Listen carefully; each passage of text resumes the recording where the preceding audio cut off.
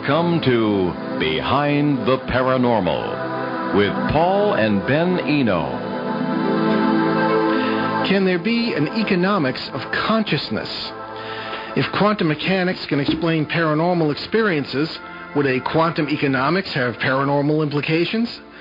Where would the darker aspects of human nature come into all this? Greetings and welcome to the 589th broadcast of Behind the Paranormal with Paul and Ben Eno. I am Ben, and those thrifty questions, or maybe nifty questions, came from my co-host and partner in the paranormal, my dad.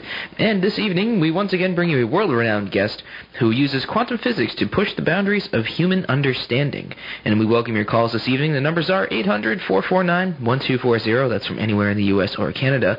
And 401-766-1240 locally. And you can also send us an email. If you do not feel like talking with us verbally, you can send us an email, paul@behindtheparanormal.com, for emails. And don't forget about our Facebook page. Amit Goswami, now retired, was professor of physics at the University of Oregon's Institute of Theoretical Science for over 30 years, beginning in 1968. One of the world's most renowned physicists, Dr. Goswami is a revolutionary in a growing body of renegade scientists who in recent years have ventured into the domain of the spiritual in an attempt both to interpret the seemingly inexplicable findings of their experiments and to validate their own intuitions about the existence of a spiritual dimension of life. Essentially, he espouses the position that consciousness creates the material world that we see. A prolific writer, teacher, and visionary, Dr. Goswami has appeared in the movie What the Bleep Do We Know?, the Dalai Lama Renaissance, and the award-winning documentary The Quantum Activist. He is the author or co-author of many scholarly articles, and his books include The Self-Aware Universe, a primary influence on me in my salad days, Quantum Mechanics, The Visionary Window, a quantum physicist's guide to enlightenment, Physics of the Soul, The Quantum Doctor, a quantum physicist explains the healing power of integral medicine, God is Not Dead, what quantum physics tells us about our origins and how we should live, Creative Evolution, a physicist's resolution between Darwinism and intelligent design, Quantum Creativity, and How Quantum Activism Can Save Civilization. And his latest, released only a few weeks ago, Quantum Economics, Unleashing the Power of an Economics of Consciousness. His website, amitgoswami.org. So Dr. Amit Goswami, welcome back to Behind the Paranormal. Glad to be back. It's wonderful that you have called me again. Well, very good. Well, you're a very pleasant and congenial guest, and certainly an honor to have you on the show. Indeed it is. So let's start off with first things first here. So the word quantum is peppered throughout your writings as well as throughout many of our shows as well. It's a fine word to use. So what does quantum mean? That's a good question to begin with. The word quantum itself means originally was meant to mean discrete quantity. It just means quantity in Latin, but it was used in physics to mean a discrete quantity, and that says nothing about what we are talking about. Quantum physics, however, when it was discovered in its full mathematical form, then it was found that indeed the message is radical. The message is that matter consists of possibilities residing in a domain of potentiality that is outside of space and time. In other words, this philosophy of scientific materialism that we have been following for the last 60 years is wrong. That assumes that there is only matter moving in space and time, and there is nothing else. So it is vitally important then to develop a new science based on primacy of consciousness, because the domain of potentiality is consciousness, and quantum economics is just a consequence of that science. One of the very important things that happens with science within primacy of consciousness is that you value all of our experience. And if we value all our experience, we recognize that our needs will not only be about material needs, but will also include our other experiences like feeling, meaning, and values. Feeling is vital energy. That's what we feel. Thoughts are meaning, so that's what we think. And values is what we think.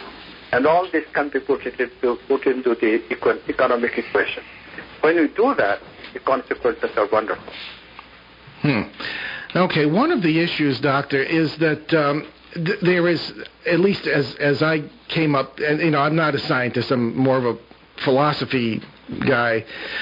There was an issue in quantum mechanics about how the macroscopic level versus the microscopic level. In other words, there were some who believed, and you correct me if I'm wrong, some who believed that the quantum effects were primarily felt on the subatomic level, and that the odd defiance of what we think of as linear time, things of this kind, did not occur on the macroscopic level, on the level of people and trees and cars and all this sort of thing. And but here we are applying the principles of quantum mechanics to a macroscopic phenomenon, albeit an abstract one, which is economics. Can you address that dichotomy, and do you believe that that's a problem when it comes to applying quantum principles to the larger levels of life? What that view does is use sophistry to hide the fact that once reality is recognized to have two domains, that just cannot go away. It's not a question of micro and macro. For macro also, all macro objects also, if quantum mechanics is correct, then they must also be objects of potentiality to begin with, and therefore must reside in a domain of potentiality. And then it's important to recognize what this domain of potentiality is. When we address this issue, we find that the domain of potentiality has causal power to choose among the potentiality, and that's how potentiality becomes actuality. So what in our facility has causal power to choose? It's our consciousness, of course. So we recognize that consciousness is the reservoir of material potentiality, but consciousness is not only the reservoir of material experiences. We also have subtle experiences, feeling, thinking, and intuition. Where do those experiences come from? Answer is those experiences also must come from the domain of potentiality, it's the same place. So those experiences also must start with possibilities, quantum possibilities, and that's why it's completely reasonable, in fact mandatory, that we generalize our science to the idea that we develop a science of experience where not only the material but also the vital, mental, and supramental, the archetypal, the values, are all quantum possibilities in the ground of being that consciousness is. And this is what gives us the power of developing quantum economics, power of applying quantum physics for all of our experiences. So this is not perfect. This is just a natural consequence of how we do science. Okay. Yeah, I'm stepping on some of Ben's questions here, but you've got me thinking. I've been having a discussion with an old friend over the past 2 weeks about the merits of science of the old school, which is very materialistic. And I know there are scientists, I know some, who are having trouble accepting many of the principles of quantum consciousness because it really takes them beyond the material, and that makes them afraid. How do you address these issues with mainstream garden variety old-time scientists? Well, see, look, if it's a really old-time scientist, there is nothing you can say or do that will convince such a person that his or her thinking is incorrect, because old folks cannot think, set themselves right. That is the general rule, and general rule is valid. Of course, I don't mean literally old. My age is not exactly spring chicken age, but mentally, spiritually old. And these old paradigmers are spiritually very old. Change will come from the younger generation. But having said that, anybody in the right mind who can believe that scientific materialism has run out of its use. It was very useful to combat the stranglehold of religion, Christianity specifically. It was. because Christianity had such odd, old-fashioned pictures of reality in mind, which are very difficult to rationalize or talk about in modern scientific or otherwise language, that, that needed to be changed, and scientific materialism did that. In the process, scientific materialism was also very good in terms of unleashing the creative power, human creative power, and giving us all kinds of help. But it did that when it was compromising with the idea that both matter and mind are real.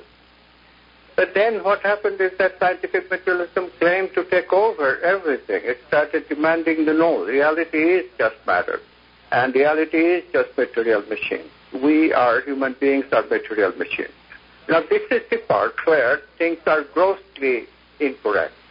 Human beings, however much you try, and such machine science has been around for social sciences for quite a while now, and you see the consequences around you. You see the consequences and you realize that this rendition of the human being is doing great harm to our civilization. In fact, destroying our civilization would not be an overstatement. And this is why all thinking people, like our younger people who know that they have to change this system, they are much more kind to message of quantum physics, and this is why my work, and generally speaking, of people who have the quantum worldview, they are getting traction. Okay, well, I certainly see what you mean. Ben, did you want to continue with this? Yeah. Well, I guess this sort of leads to the next question. In your book, you refer to quantum economics as satisfying the subtle aspects of human needs. So what do you mean by that? Can you explain? Yeah. So we have the material experience, and material is called gross because we experience matter with sensing, which can be shared with others. It's a public reality that we all share. And so it's called gross because of that reason. Whereas we also have an internal world that we experience, but that is not shareable with other people. And we call it private. We also call it subtle because only I can experience it, but I cannot share it exactly with you. You experience it too, so you concede that I must have similar internal experiences. But we and I could not share exactly the same experience moment to moment. This is the difference. So subtle, which means feelings, thinking, and intuition. Those are the three experiences that are private. And what I'm saying is that they give us needs. If we experience 4 types of things, we have needs of all the 4 types of experiences. If we become unbalanced and do too much of material and neglect the other, we become unhappy, dissatisfied, our life loses its zinc. And so these needs have to be satisfied. Maslow, in a very important book written in the 60s, suggested a hierarchy of needs. Yeah, Abraham Maslow, yeah. Yes, Abraham Maslow. If we satisfy our material needs, then immediately our need for satisfaction for the higher experiences open up. This is the idea then that can lead to a new economics. Because if we recognize that whenever there is a need which we are ready to satisfy, there will be gifted people who will be ready to produce it. And that is exactly what is happening. We have needs for feeling, and exactly right at this moment, vital energy has come to a mature state of scientific accomplishment, that we have measurement and theory, both are available, and we can use that to develop vital energy technology.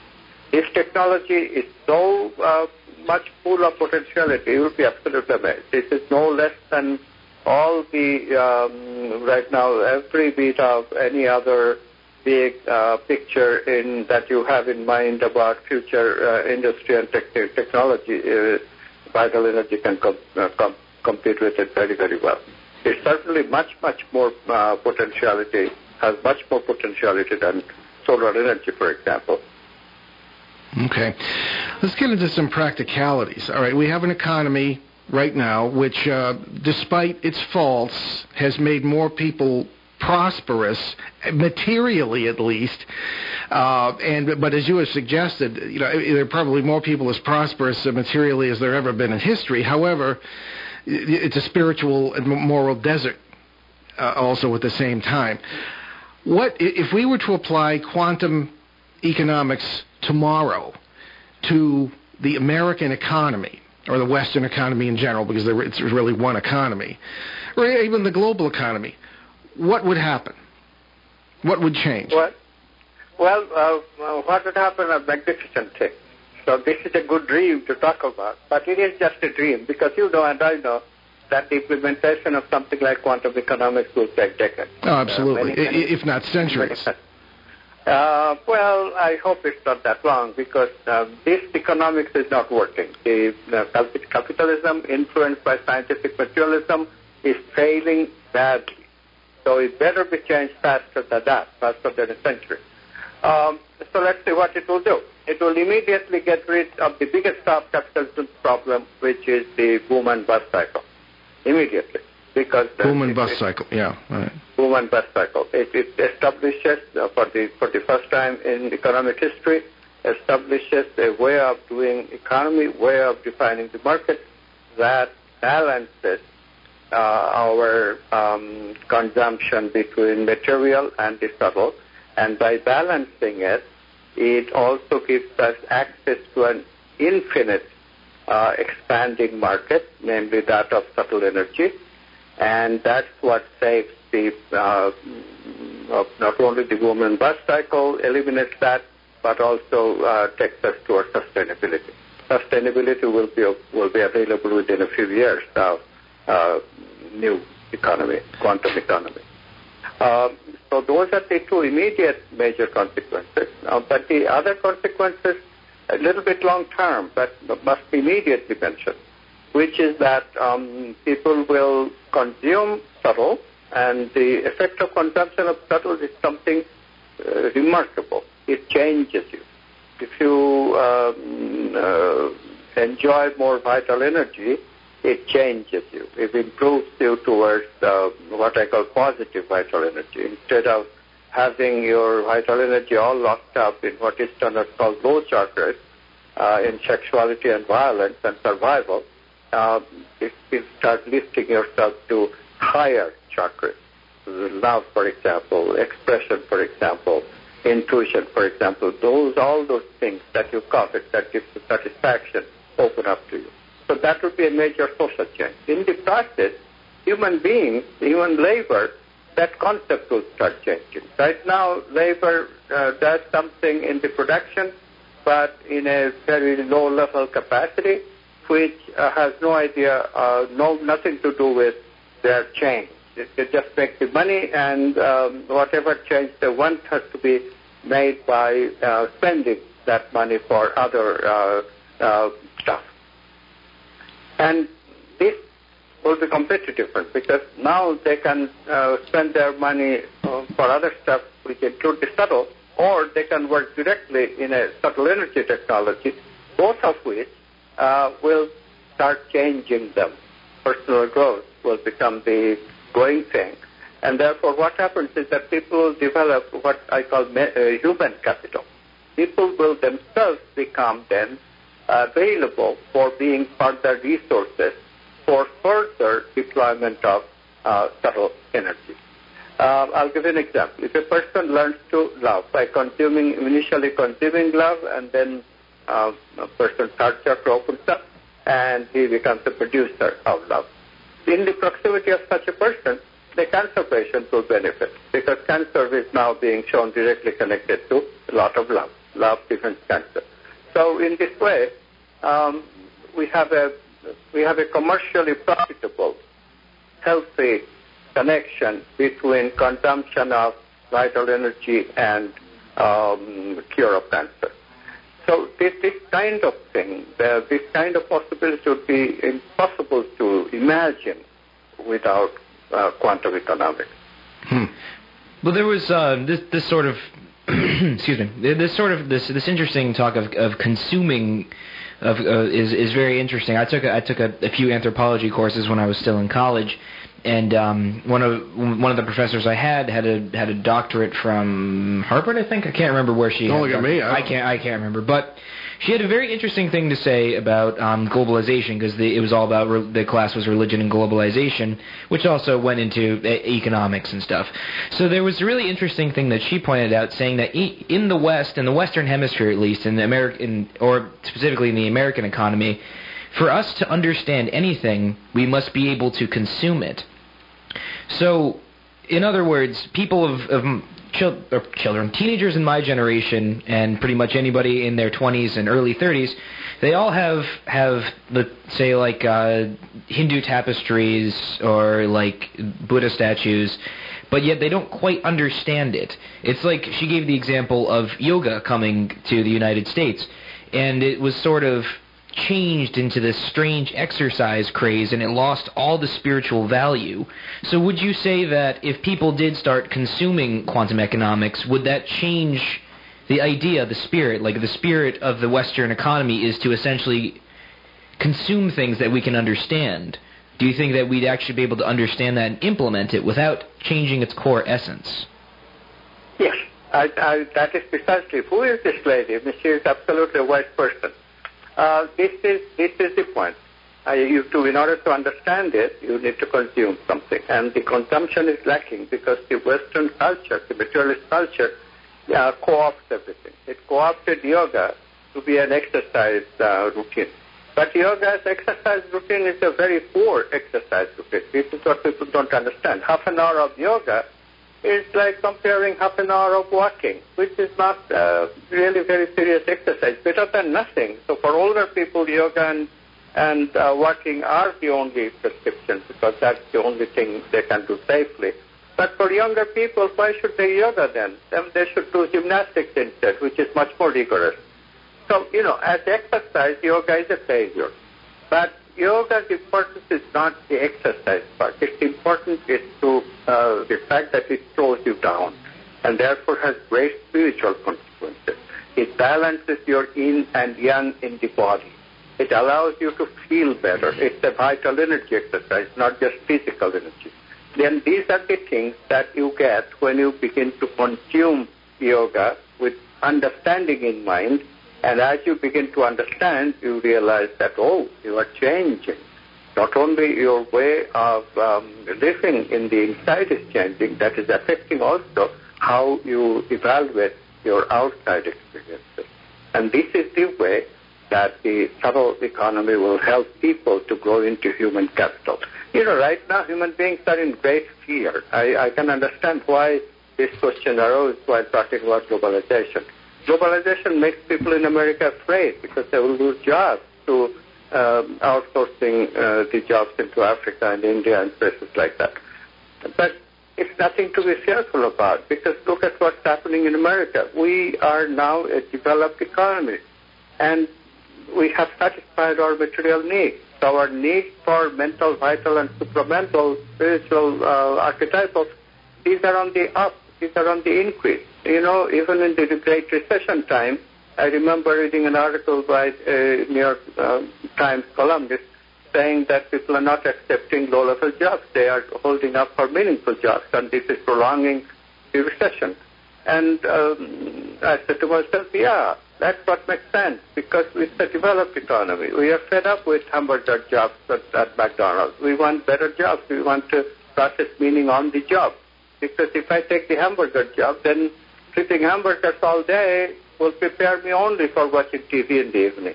On the other hand, if I do meaning processing all day, then I'm ready for more meaning processing in the evening. So, what will be my life? Meaningful life, or will it be just watching meaningless things and doing meaningless jobs and roaming around the world having no meaning, no values in my life, no creativity? This is different.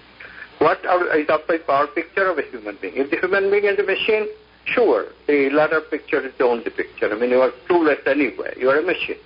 But if the human being is not a machine, which is more and more seems to be, and it is the full perception, then it's the opposite now. All right, we're excuse me, we're almost to our break, but I wanted to perhaps propose a question for you to consider, Doctor, over the break. And believe me, I mean no disrespect here. I don't think there are too many people on the planet I respect more than I respect you. However, it almost sounds, and I know what you're getting at, but it almost sounds like, and we're getting beyond, we're way beyond the paranormal here. We're going to get complaints from listeners. But it sounds like another version of utopia is being offered for our faith. You know, and there are issues. No utopia. Yeah, well. No utopia. Vital energy can be verified. It has been verified by experimental data. It's being measured. Without measurement, we would not possibly convince anybody to ever get into a vital energy venture. It's all very serious, my friend. Don't worry about that. Oh, okay, well, all right, you've put my mind at rest to some degree, but then you may have put my mind at rest, but human nature does not. So why don't we take our break, and then is it too early, Ben? No, we can go. Can I make a phone call during break? Because somebody is trying to foul me desperately. Okay, very good. Maybe it's the president. All right, we'll get back to you in a minute or two, but okay. We'll be right back. I'll keep this on hold and get back as soon as Okay, very good. There we are, everybody, the practicalities of telephone use. So anyway, you're listening to Behind the Paranormal with Paul and Ben Eno on WOON 1240 in New England's beautiful Blackstone River Valley. We'll be right back.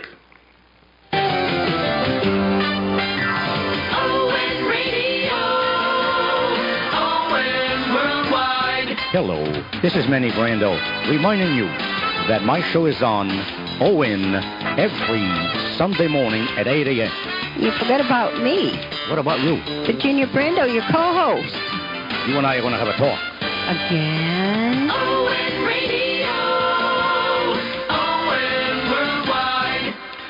And welcome back. And I wanted to remind, Ben and I both wanted to remind you of several of the charities we have adopted. We're big on charities on this show. And certainly veterans charities as well. Locally here in Rhode Island, southeastern Massachusetts, BuildersHelpingHeroes.org. It's a subsidiary of the Rhode Island Builders Association, nonprofit subsidiary. And they do things such as complete projects or even build whole houses for those who have suffered in combat during the war on terror since 2001. And we have a marvelous situation in Burrillville where in December 2013 I was privileged to be present when they presented a home, a very large home, to a Marine who had lost both his legs in Afghanistan, and it was a wonderful experience, and all the vets turned out as great. So BuildersHelpingHeroes.org, check that out and donate if you can.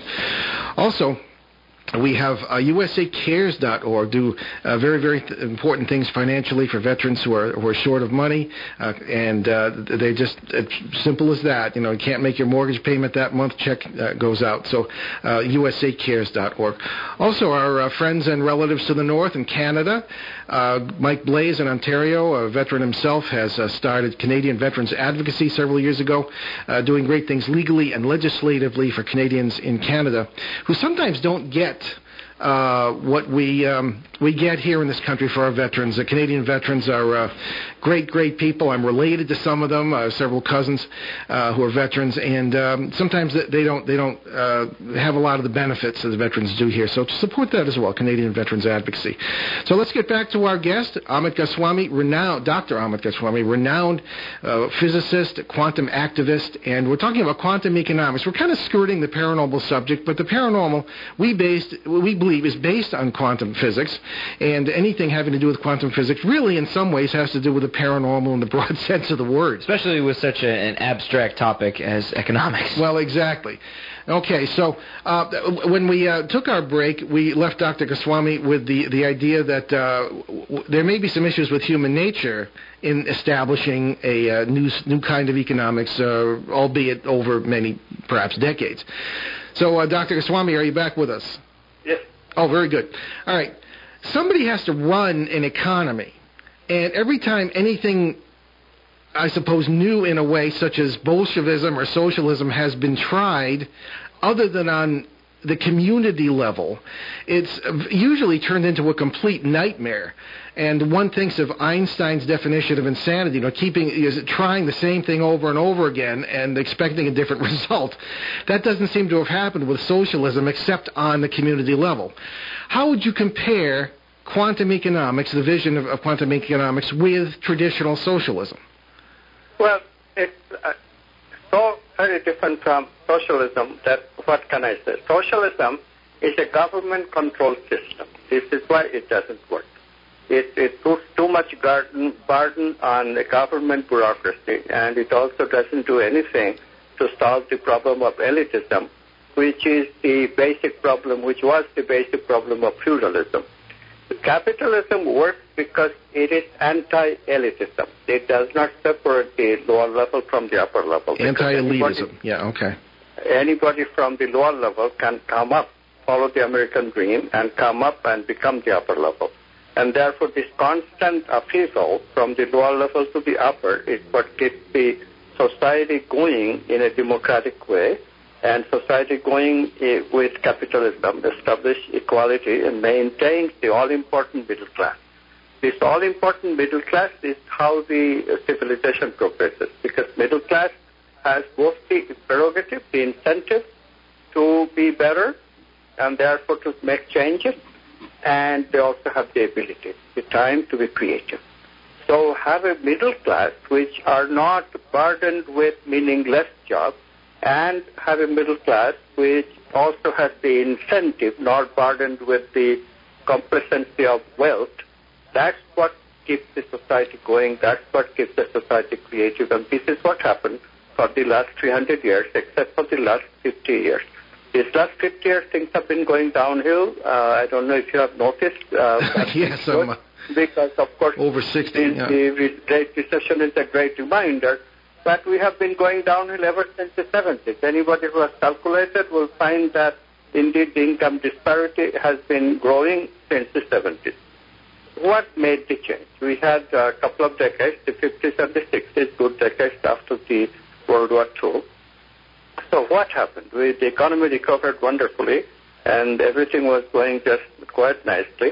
But ever since the 80s, starting with Ronald Reagan, we adapted. That's when the scientific materialism became very strong, and that's also when supply-side economics, all this voodoo stuff came about. And the disparity became more and more very, very clear because of elitism. Why am I saying this? Socialism is also a form of elitism. Socialism is a solution of where scientific materialists would like to take things. But it doesn't work because the incentive of a person is very important for capitalism. Without that personal incentive, which goes away, if society has to provide everything, like it does in some of the countries already, to such an extent that I can see a tendency of incentive going away. I would rather live in a country where the incentive is there, because this is the basis of the capitalism which works.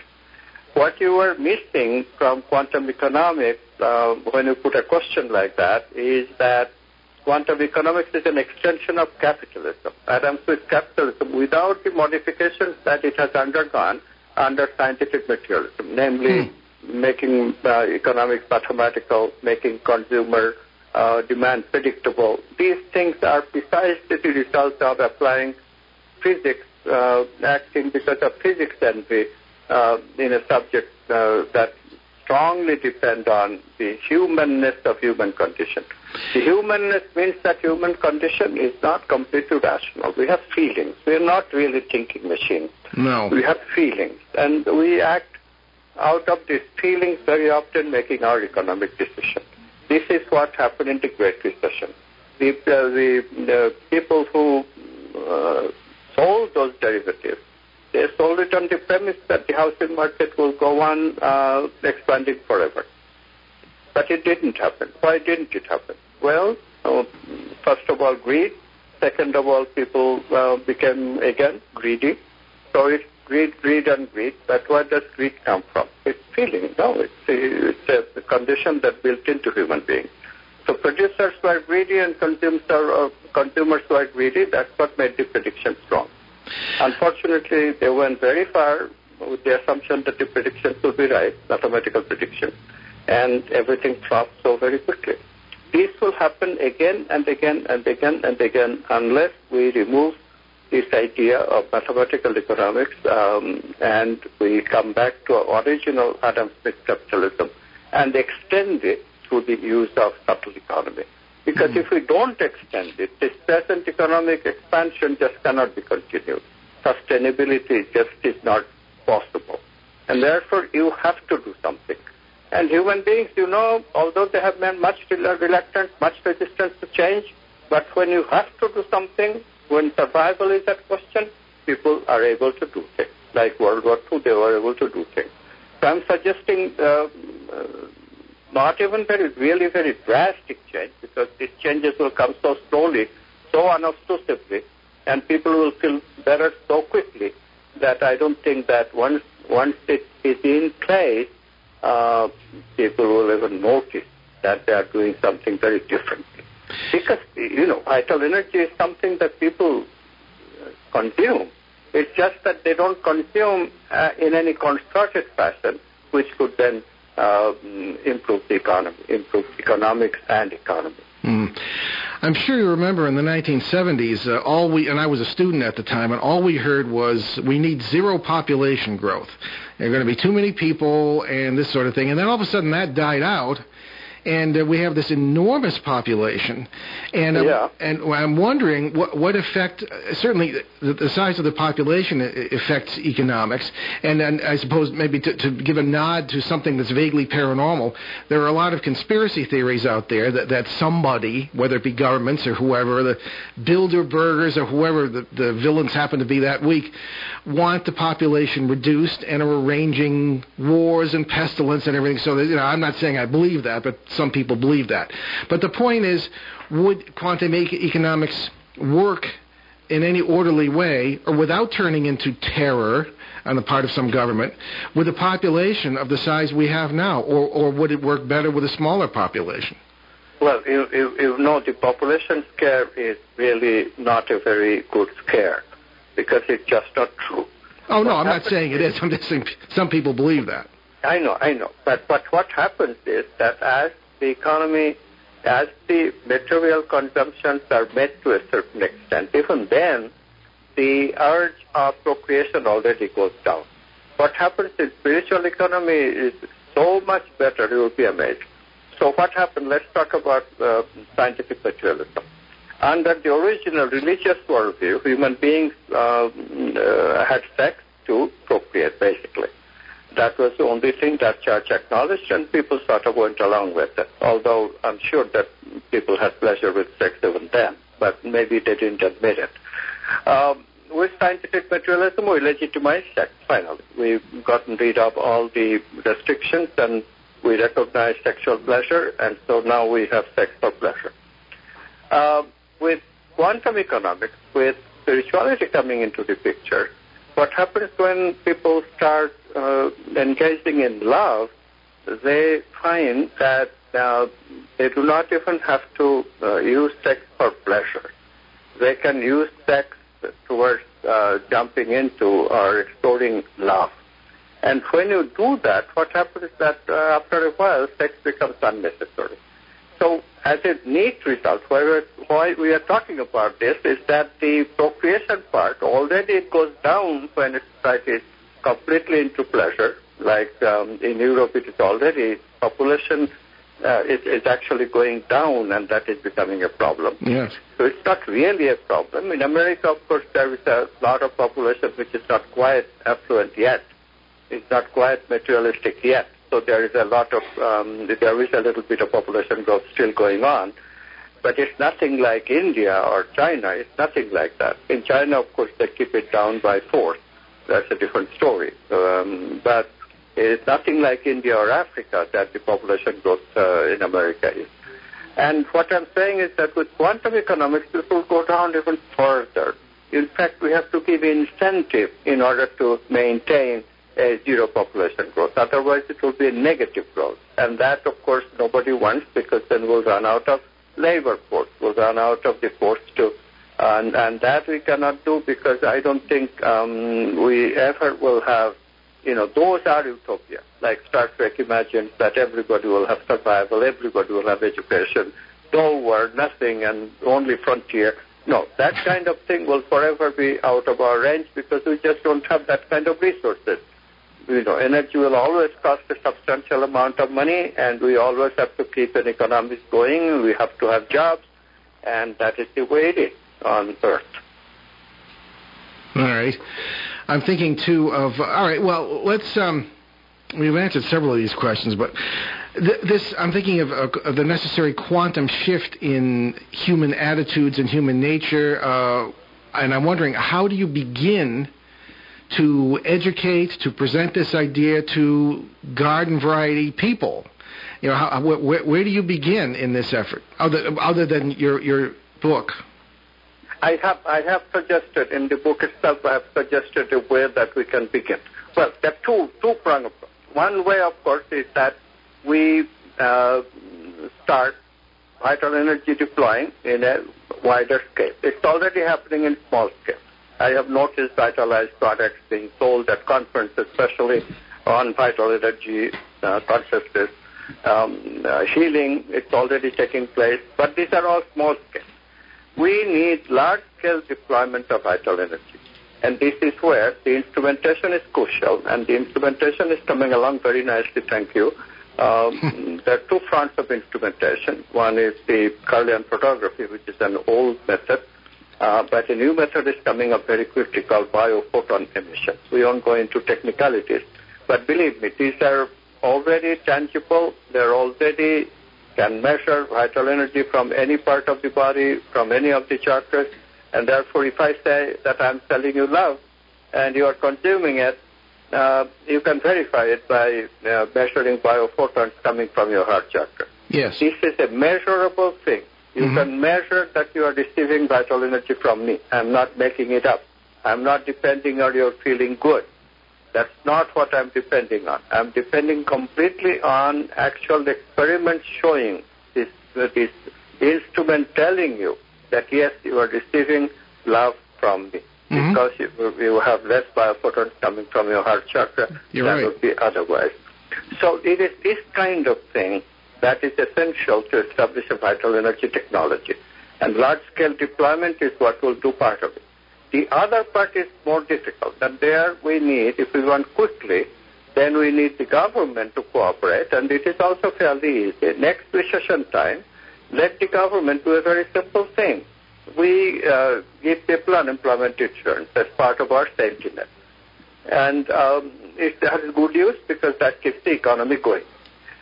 They have spending money, they spend the money in the economy itself, and so the economy keeps going. Good idea. Except that this unemployment insurance, Republicans have a point, includes lots of people really doing nothing. Because all they have to do, all they have to prove is that they're looking for a job. But jobs don't exist. I'm going to ask you about that. It's a routine thing that people do for nothing. Instead, I suggest that people are sent, they have to go to schools of vital energy, mental meaning, etc. They have to do something. Interesting and idea. If they do that, say immediately you got on. So what happens is that we get production. Production is automatically encouraged. This is like giving money to solar energy outfits so that they can compete with oil and other technologies. It's very similar.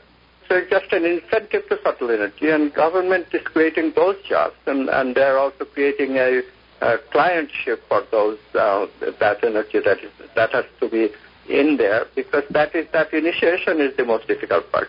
Once people are initiated into this vital energy technique, then they find that it makes them joyful, it makes them satisfied.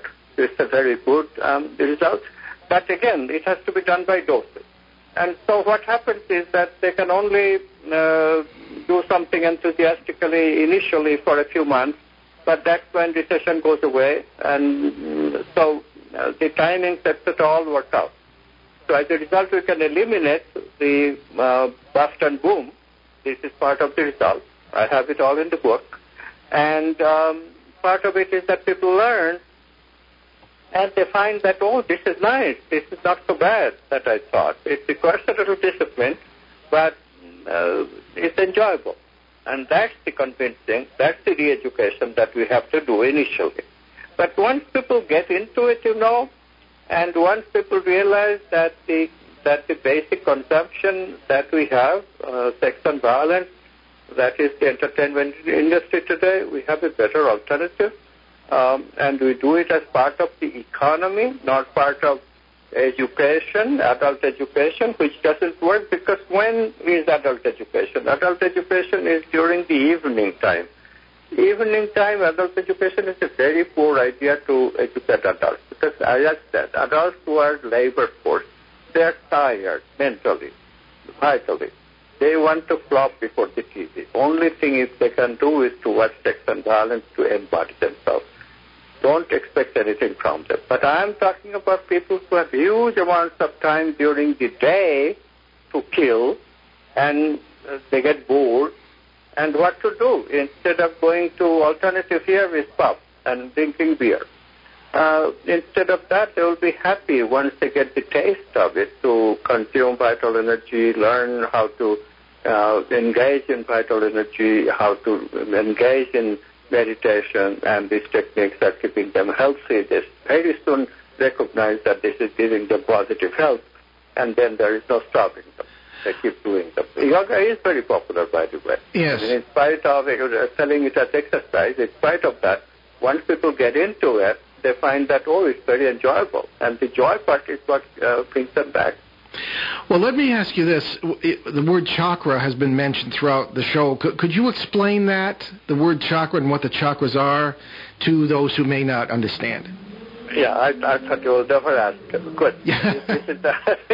This is important. Okay, these chakras were unexplainable places before. In fact, today's culture, materialist culture, we need to go into this quite a bit because it is a fact that even feelings are not that common for people to experience in the body.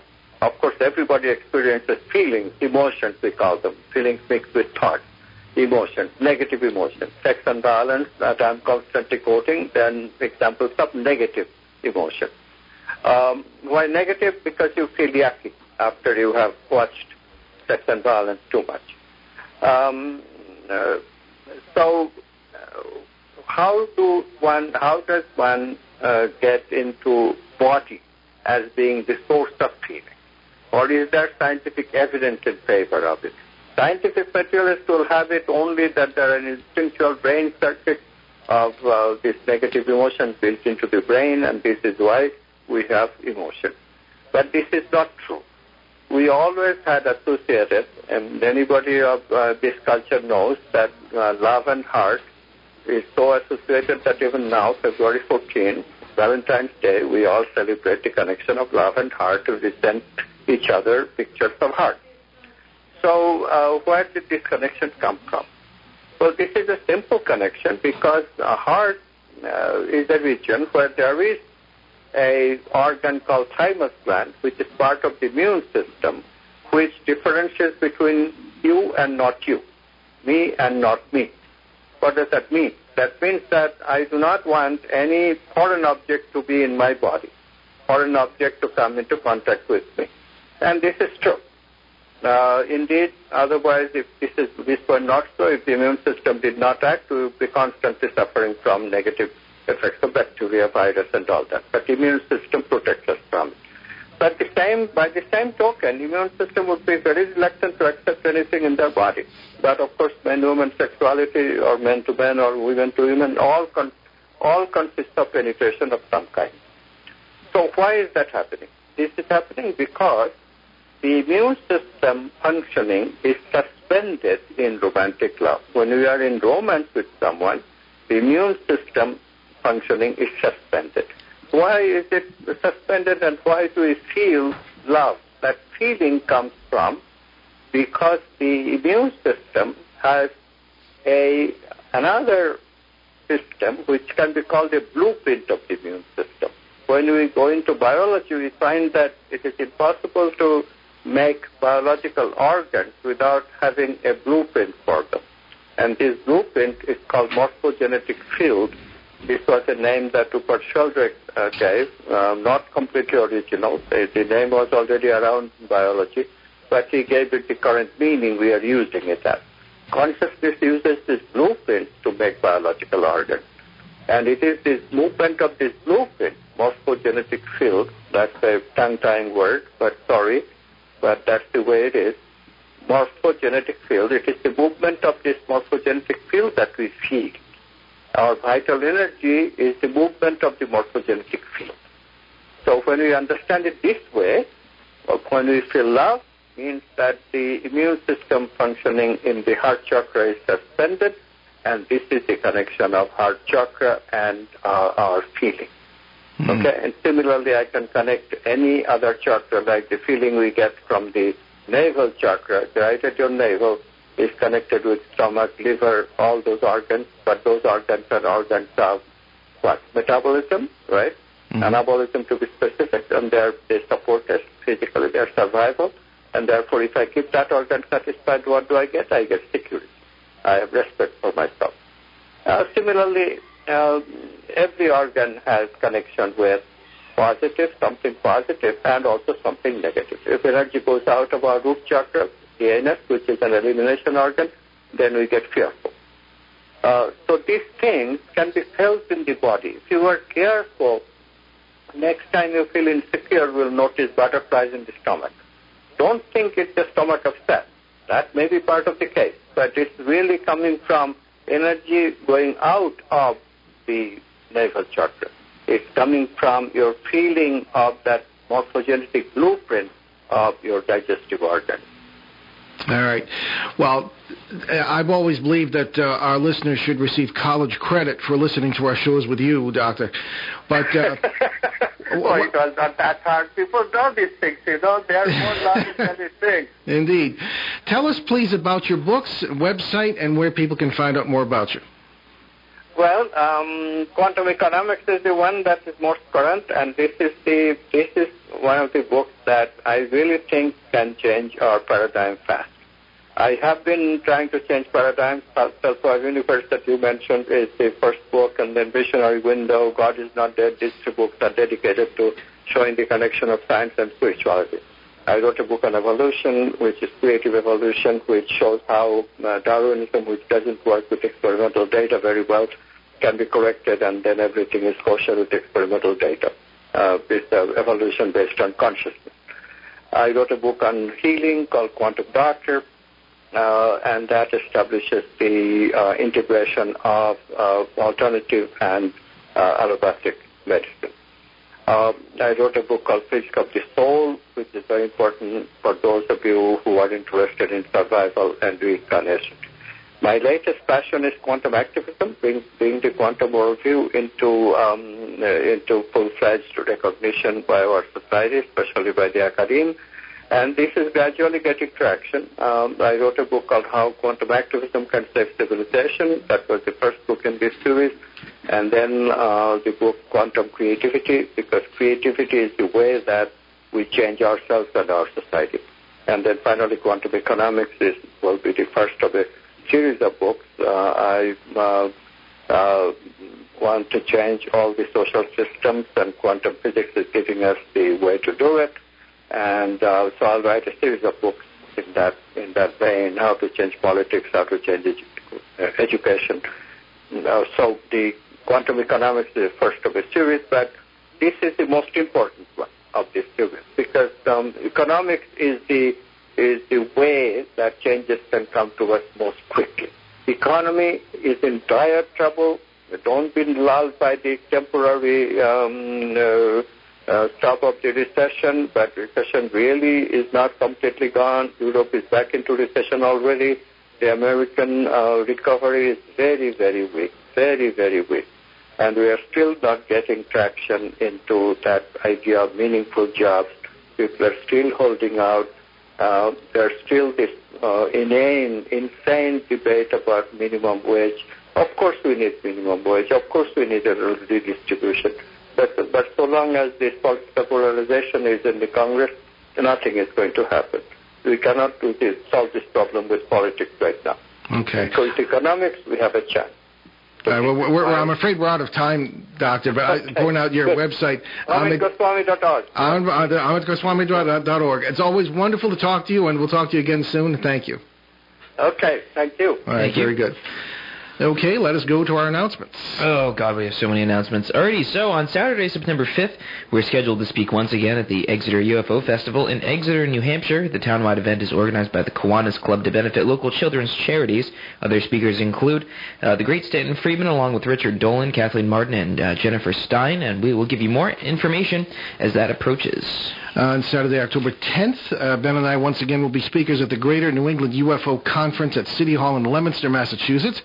Other speakers will include Stan Friedman again, Richard Dolan, Peter Robbins, and other UFO greats. Watch for more information on that event and others coming up this year. And don't forget to visit our show website, BehindTheParanormal.com, where you can find nearly 600 free podcasts of past shows on both ON 1240 and our 4.5-year run on CBS Radio, along with special shows and podcasts. And I would point out, too, that September 24th, we will be at Hank's Restaurant in Brooklyn, Connecticut, within our listening area here, with author Bill Hall, who will be won't be the first introduction to the book, but he'll have his new book, The Haunted House Diaries, based on the case in Connecticut that we often talk about, and it's going to be a real blockbuster.